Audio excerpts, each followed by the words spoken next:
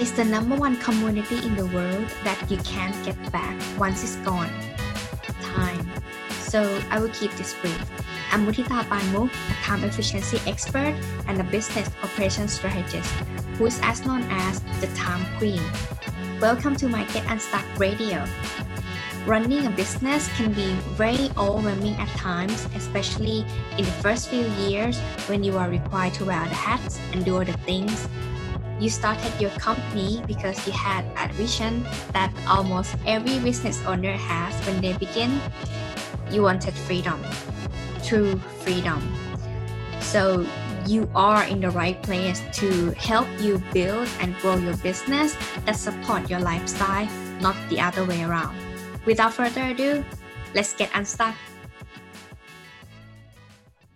Hi, Get Unstuck Nation. So our guest today, Jody Grunden, who is partner and virtual CFO practice leader of Submit Virtual CFO, which is the leading provider of virtual CFO services in the North America. So he's also an author of Digital Dollars and Cents and building the virtual CFO firm in the cloud. So today we are going to talk about how to build and grow your businesses in the years, and also how to have the ideas of disruption from the normal, how other people do and think differently, and also how to have a visions in these 20 years of experiences of how to help clients maximize profit, minimize taxes, and also increase cash flow. So please welcome Jody to Get Unstuck podcast today. Yay! Hi, Jody. Hi, Multita. How are you doing today? I'm very good. How are you? Not bad. So, Jody, 20 years you have been doing in this business. It's been a long time, isn't it? Yes. Yeah, 20 years ago.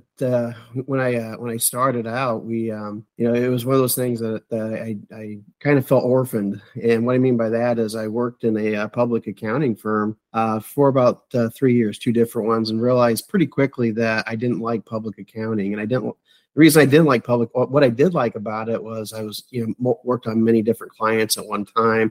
It was fun kind of going from one client to the next. But what happened was that the hours were just way too many. I wanted to raise a family. I really didn't see a career path there for me. And so I thought you always think the grass is greener. So I jumped to the corporate world and worked for a $250 million manufacturing company and thought this has got to be the way. Because again, I wasn't working the bazillion hours I was working in public accounting, but pretty quickly I mastered what my role was, and it became super boring. And so I realized that, pretty quickly that I didn't like either. I didn't like the corporate world, and I didn't like the public accounting world. And so I had to figure out what to do with myself. And that's when the entrepreneurial spirit came out, and I thought, hey, let's kind of create a company that does the best of both worlds. And so about 20 years ago, that's when we started Summit with that concept. But why you choose accounting, by the way? Accounting. Well, that's basically the degree I went into college for. So I went into college thinking, hey, accounting is something that if it doesn't work out, I always thought this, if it doesn't work out, it's a skill that I can apply to other types of business. So if I want to be a owner in a business or an entrepreneur or whatever that might be, accounting would give me that skill that would enable me to work in different areas. And so that's why I picked accounting. It was either between accounting or finance. I wanted one of the two of those. So definitely I have no background in this area, but how different actually for a person to decide like between accounting and finance? Yeah. So with finance, if I were going to go into finance, my end goal would be more stock trading. So I'd be going and trading stocks and bonds and working with mostly individuals, and helping them invest their money, that sort of thing. Whereas with accounting, it gave me the opportunity to, it was more so on the tax side that I saw accounting. So it was helping and understanding the tax laws of especially of the United States, and helping clients with that manner. So it was more do I want to go the tax side with accounting and then small businesses and, working with them and teaching them how to be profitable, or do I want to go on the finance side? And that was more the individual and helping them grow their money, helping their money make money. Ah, that's why. Because I have been thinking that there are two at least occupation, like after you certify, that you can work for the lifetime. Is one is the lawyer, another is CPA, right? That you can sign for the whole until you die. That's exactly right. Yep. I hope I'm not working that long. Yeah, I agree as well. But yeah, at least. So, and how you started this business then? Yeah. So when we started it, I started it with the idea that I wanted to do things differently. And I didn't want to be a traditional accounting firm. And so I thought, what the entrepreneur part of me kind of took over. And it's like, well, how can we do things differently? And immediately I went back and I did the things that I knew how to do. And that was, preparing tax returns, meeting with clients and kind of going over historical information. And that's how I got started. So I got started as a traditional model. And that was about 20 years ago. And within 2 years, I realized, hey, this isn't working out. So the first thing we did is I had to figure out how to productize the service.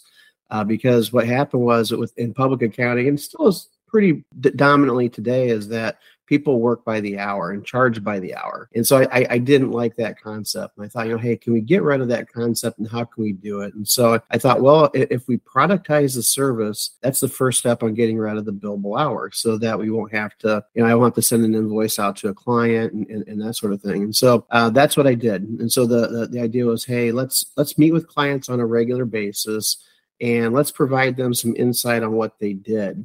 Clients loved it. They would come to the meetings. And I felt that if I'm meeting with them on a regular basis at the end of the year, when it comes time to do their tax returns, then it would be very simple for me to do. So the tax side of me, was like, yeah, this would make my life a lot easier January through April, which is the U.S. tax season there. And it would spread out the time that I was working on clients evenly throughout the year versus having it highly concentrated into a tax season that is pretty traditional with accounting firms. And so started off by productizing and thought, hey, historical stuff, that was great.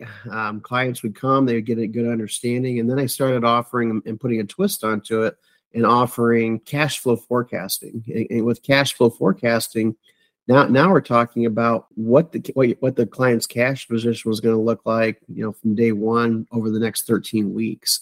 And really broke it down for the client. And it's pretty amazing because as a CPA or as an accountant, I kind of took that as for granted that all business owners did that. That's what we did in the multi-million-dollar manufacturing company. I was responsible for cash flow. I had to, look at the cash flow on a regular basis and see how long, cash would last and all that, when timing of receivables and payables would come in. And I just assumed that all business owners would do that. And I was wrong.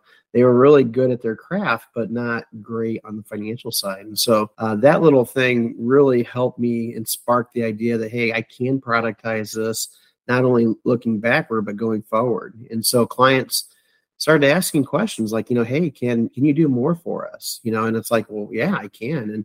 And so then the next thing I did is instead of just the 13-week cash flow, I looked at what we call a year, 2 years, and 3 year forecast. And so we're dialing into the client and really kind of teaching them what, where they're going to be over the next year, 2 years, and 3 years. But the key is that I realized pretty quickly that clients don't understand numbers. And what I mean by that is I can't just magically say, hey, yeah, if we increase sales by 10% next year, that's automatically going to happen. And because it doesn't. And so I had to break it down into non-financial indicators or non-financial numbers so that clients could understand it.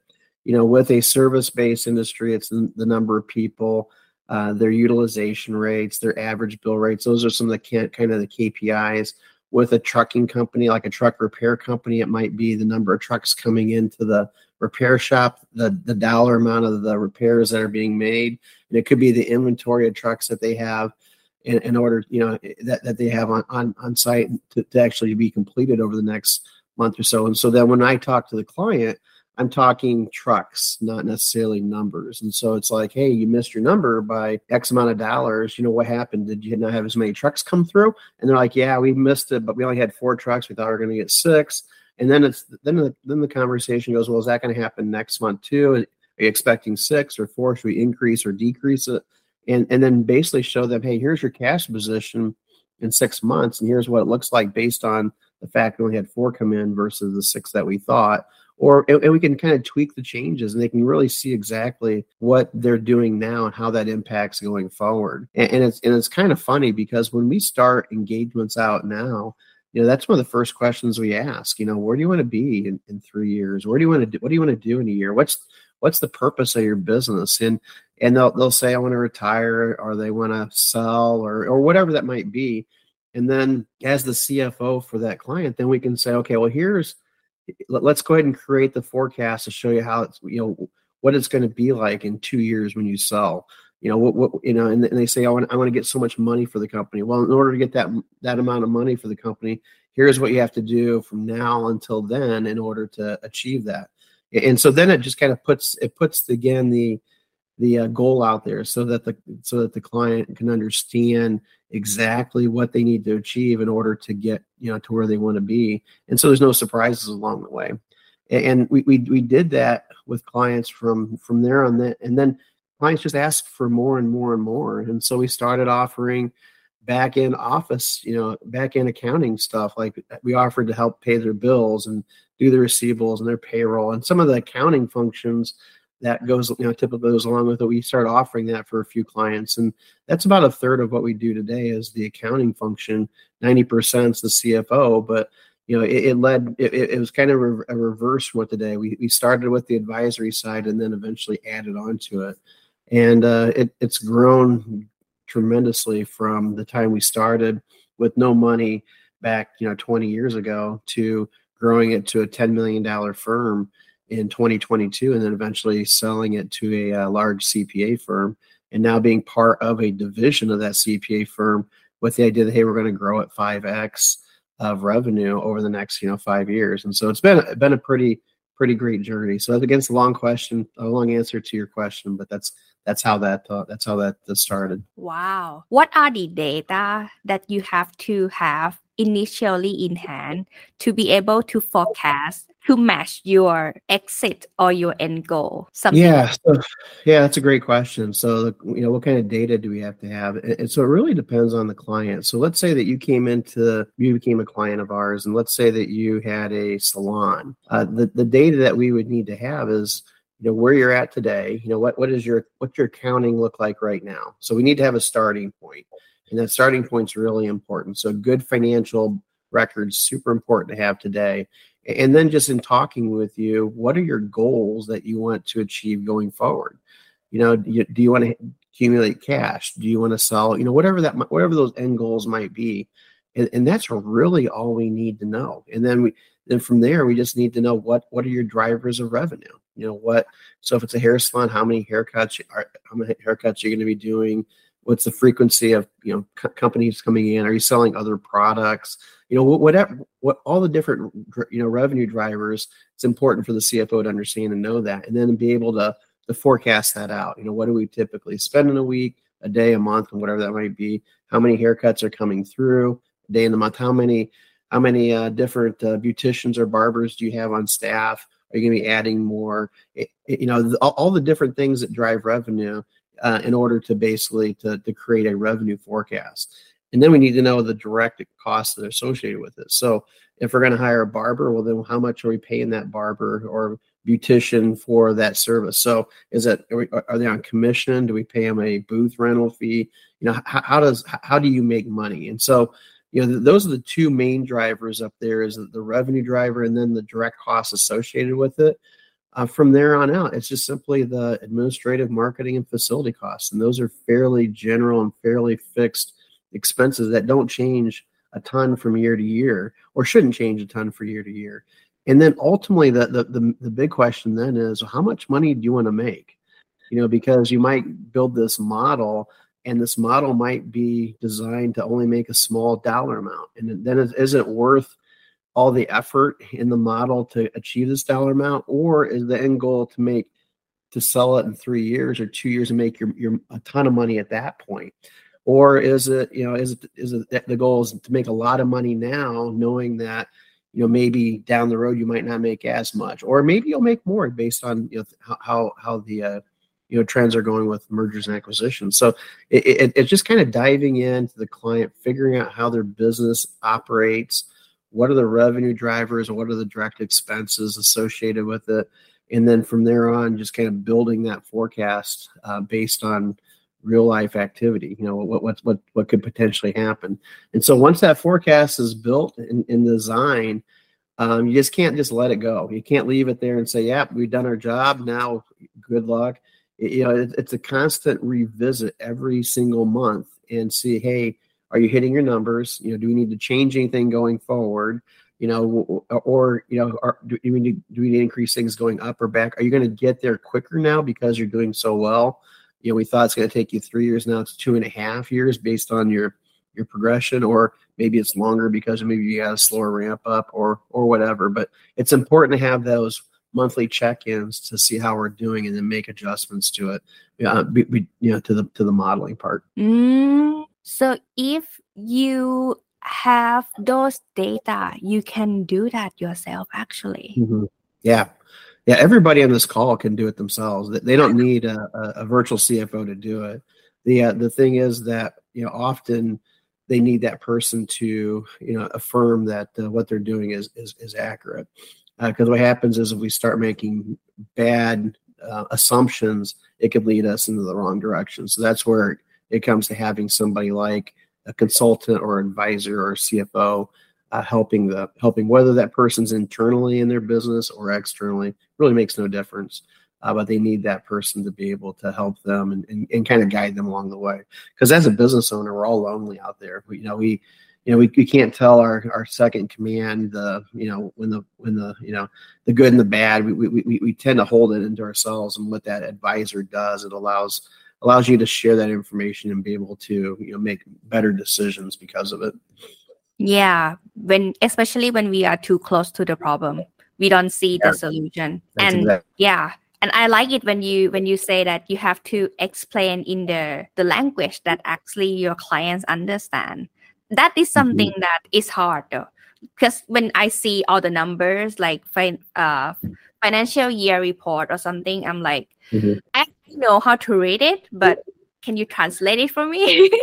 Right, exactly. It's a foreign language. Yeah, it really is. It's completely a foreign language for majority of business owners. Yeah. So I understand. Like, we show the data and also translate that is so important for interpretation. Yeah, I get that. Yep. Yeah. So, and how come? See, like, virtual CFO, like, and you have opened this firm for like 20 years, but you told me that you start to do virtually 10 years ago. Like, how this idea happened? That's a great question. So we for the first probably 10 years of it, we actually went to the client came to us. And so it was a very in-person relationship.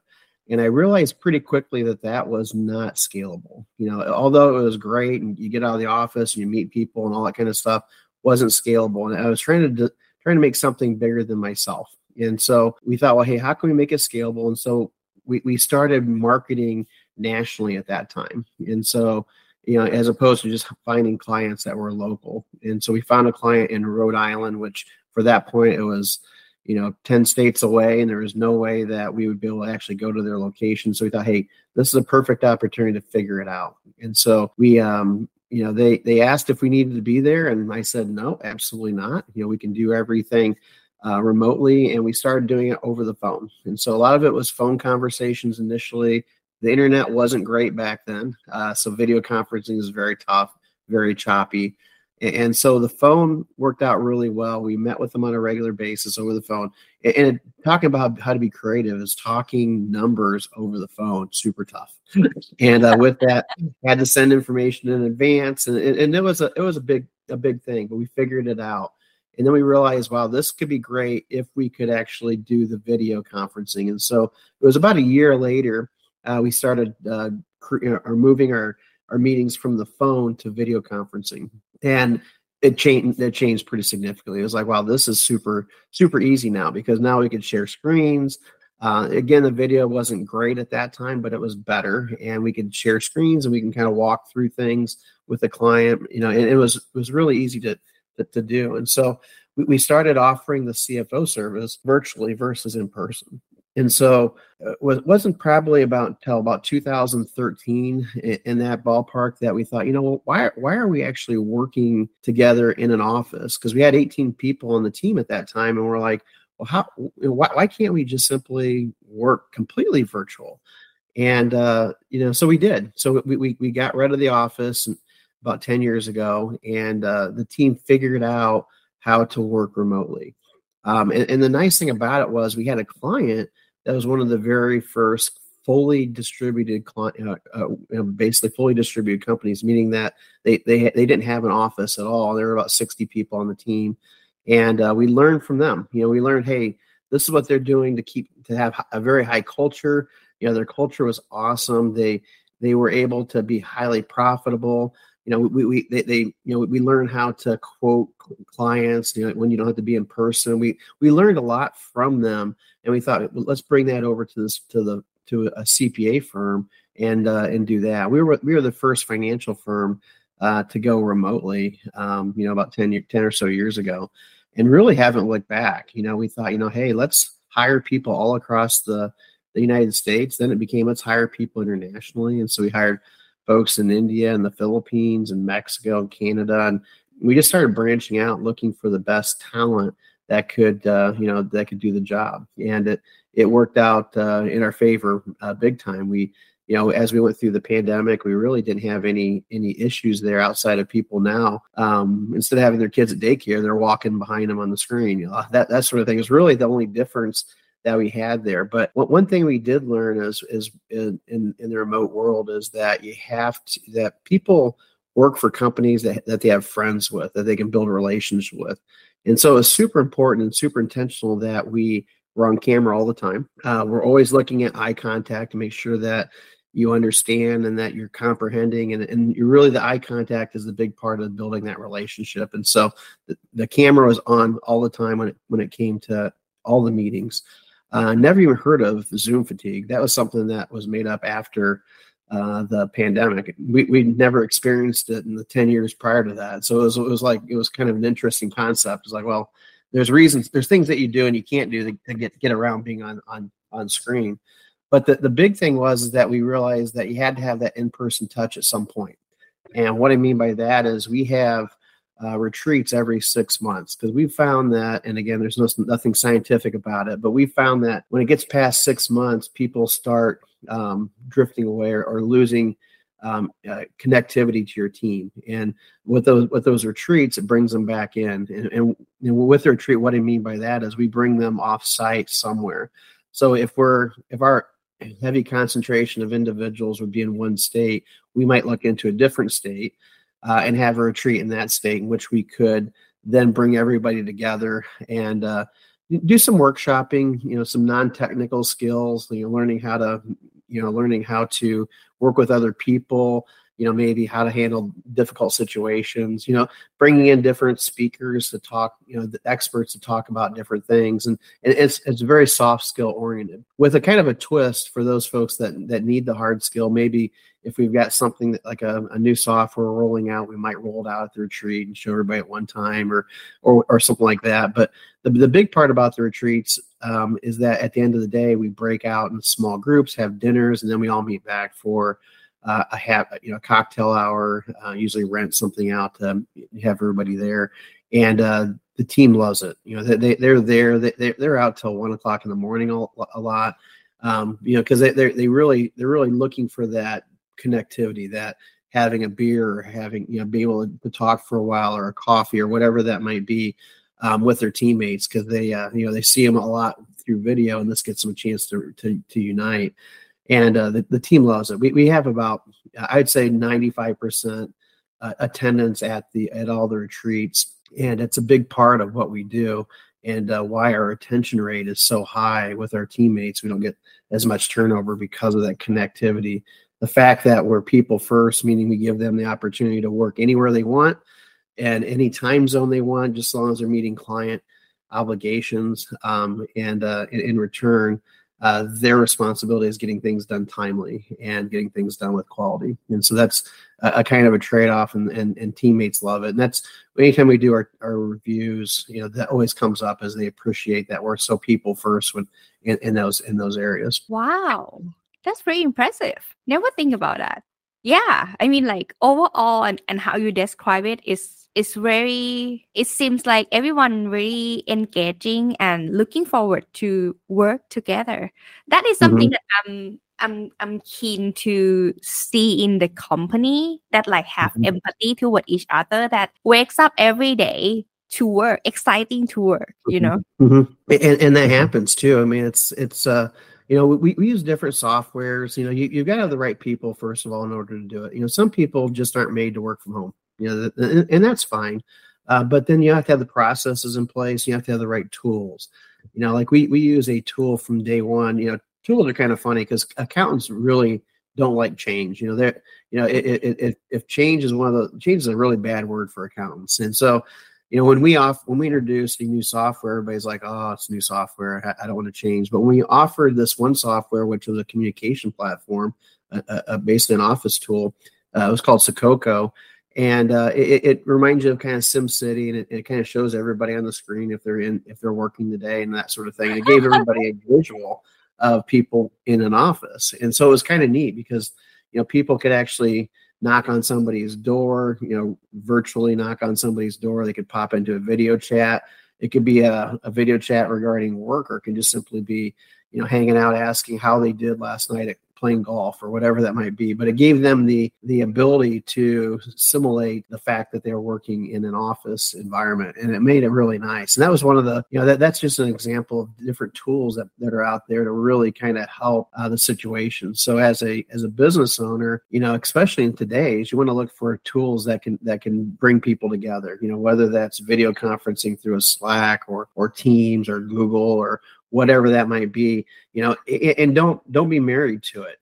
Don't think, hey, just because I'm in Google Meets right now that I'm going to use Google Meets forever, because there might be something better out there, a better experience for your team or your clients that I want to hop into and figure out, because technology changes so often. And so it's important to really stay up on technology, and don't be afraid to make change, especially in a remote environment, because technology, you have to be a technology first company really to really embrace the work from home. You mentioned that after 10 years ago, and then like following 1 year after you decided to go total virtually, you invested for video conference. That would be a huge investment though, back in the day. The software back then was super cheap. So it really wasn't a huge investment. So the investment was, we had to have, you had to have laptops, so instead of the desktops, I don't know if many people have desktops anymore or not, but you had to have a laptop, you had to have a video camera, so that you had that. A lot of times it was built into the laptop, which was nice. Other times it was not. And then you had to have a microphone to speak into. That was really, really it, because you had the camera and everything. And that's really all that they needed. And so what we did is, those are things that we would have bought for them anyways. And a lot of our folks already had them because they're already working with clients virtually. And so it wasn't a huge investment in technology at that point because of that. And so it made it really a nice transition. So when they took it home, we said, you know what, we don't want to be your administrative person anymore. We're going to give you a stipend. And we gave our team a monthly allowance that they could build on at that point it was called a PEX card. Now we use Divvy cards for it. But it builds credit so that when my microphone goes out, or for a better microphone, I don't have to call in and ask if I can buy something. I just use my PEX card because I've got money allocated towards that. And we give like $2,000 or $2,500 a year. I don't remember the exact number anymore, but we give a specific dollar amount every year that we know that our team's going to use. And so if they have a microphone change, they can do that. If their chair, a lot of times in an office space, everybody's fighting for the chair. If they want to get a chair, that's fine. Use their PEX card, get a chair. It just because again, it just takes away that allowance. But our team is ultimately responsible for replacing their computer, so they got to make sure that they're not using their entire allowance, and they actually budget for it, so that when the time comes to upgrade their computer, they've got funds in the PEX card in order to do that. And so we give our team the autonomy to use their own funds, or to use basically our funds set aside to be able to purchase and buy the technology. The software itself that I mentioned before, very inexpensive. It was like $30 a person per month, so it wasn't a big cost, which was nice. But that's just part of the technology part of it, because when you think about it, you spend about 4% of your annualized revenue on office space anyways. So instead of spending on office space now we're spending it on other things. We're repurposing that money for the retreats, and repurposing that money to have technology allowances and so forth. Oh yeah, I just recall that we can use like Skype or something back in the day. Yeah, Skype. That was yep. That's exactly right. Yeah, and you can just like use like as a company numbers or something. Yeah, I was like, yeah, I was imagining that like having like a projector with like how we do podcasts. So not that fancy. Nope, doesn't have to be that fancy. Yeah, yeah, good video. And keep in mind that everybody was in the same boat back then. So video wasn't perfect by any means, and neither was everything else. And so people accepted that. So it wasn't like today. If you come with really bad video, people look at that in a negative way. Back then, it was just simply it was more of a positive. Hey, you're being innovative. You're doing something different. This is kind of a neat technology, and that's kind of how they looked at it back then. And what about papers? Like because I understand, at least in Thailand here, we have to keep all the papers at least 7 years after that tax year's round. So what about on your side? But I'm right now. Totally. So we got rid of paper a long time ago. Actually, it's kind of funny because we'll scan everything in, and everything will be kept virtually, for as many years as required by law, whether it's 6 years or 7 years. But the actual physical paper itself isn't necessary. At least it's not in the United States. And so we'll scan everything in, especially like when it comes to tax season, where we'll get a bunch of information from the client. We'll scan it in and give it back to the client if the client wants it. Otherwise, we'll destroy it. And we'll have a virtual copy of it, forever. And that virtual copy is what we use to actually prepare the returns. And so, with our team doesn't even have a printer at home. They could if they wanted to, but there's no really need for it. So they don't have a printer. We have everything mailed into one location, in which the location scans everything in there and takes care of everything. So we're 100% paperless, and have been that way for number of years, to the point we don't send anything out in the mail. Everything is done through email or through safety encrypted boxes, and that sort of thing. So it's super safe and with no paper, which is nice. And so I don't have any piles of paper behind me at all. That's great. No dust. Yep. How long it takes for you to build this system, like the whole operation, that it seems seamless? Yeah, it's fairly quick, fairly easily. You just have to have the right software in place, and you have to have processes. You have to be diligent with your processes. So if you're a one-person shop and you're doing taxes or whatever that might be, well, then you've got to have you got to think, hey, how can I, if people are sending me stuff, how can I get this stuff in electronic form? And then how can I do it fairly quickly and cheap? Do I need to have it sent somewhere else where they can do it at a very inexpensive place? Can I do it in-house? Can I have a contractor doing it? So you've got to look for different ways of, hey, how can I bring that information in? And then once I've done that, do I have the right software that will allow me to do it effectively? Because if you're using the wrong software, it's going to be a really bad experience for both you and your team and even your clients. And so you want to make sure that the software that you're looking at will allow you to work virtually. And so then, of course, you have the right people. Some people want to use paper and that's all they want to use, and then they're going to continue doing it. That's probably not the person you want on your team then. So you want somebody that's open to change and open to be able to using different things. So you have to have the tools, processes, and people, all three working together in order for that to work. And it can be done fairly quickly. It can be done within one year fairly easily. Lastly, how do you find the right people to work with you virtually then? Yeah, that's a great question. And it wasn't until we were national that we could actually do that. When we were in a small city of 300,000 people, and with the idea that, hey, we're going to go from an 18-person company to a 100-person company, that's hard to do in a small city. And so we had to actually find a national presence. And what I mean by that is we had to make sure that we were, if you look for virtual CFO or look for a specific category, we popped up pretty quickly in the rankings, so that when people were looking for that as a customer, they could find it, but also people looking for that as a profession, they could also find it. And so we found a lot of our folks that way. And then there's other organizations out there that will hire, that will basically recruit on a for those folks that are working remote. So fully remote companies, there's virtual location. There's a lot of different companies out there that are designed to help you find good talent that wants to work fully remote. And then it's just simply putting together processes and interviewing those folks through the internet, not in person. All the different things that you would do in person, now you're doing virtually. And it's just important to have processes in place, repeatable, know what you want, know what you're looking for, for that role, whether it's somebody, whether you're hiring, because when you're hiring somebody for a virtual CFO role versus somebody that's going to be a bookkeeper or accountant, it's a completely different person, completely different personality. And so you're looking for that individual. What I found that worked for me best is that, when I meet people, I think everybody can be successful. I look into everybody and think, wow, this would be a great person. In reality, they're probably not. So it's important to have a third party that's very objective to help you do the recruiting.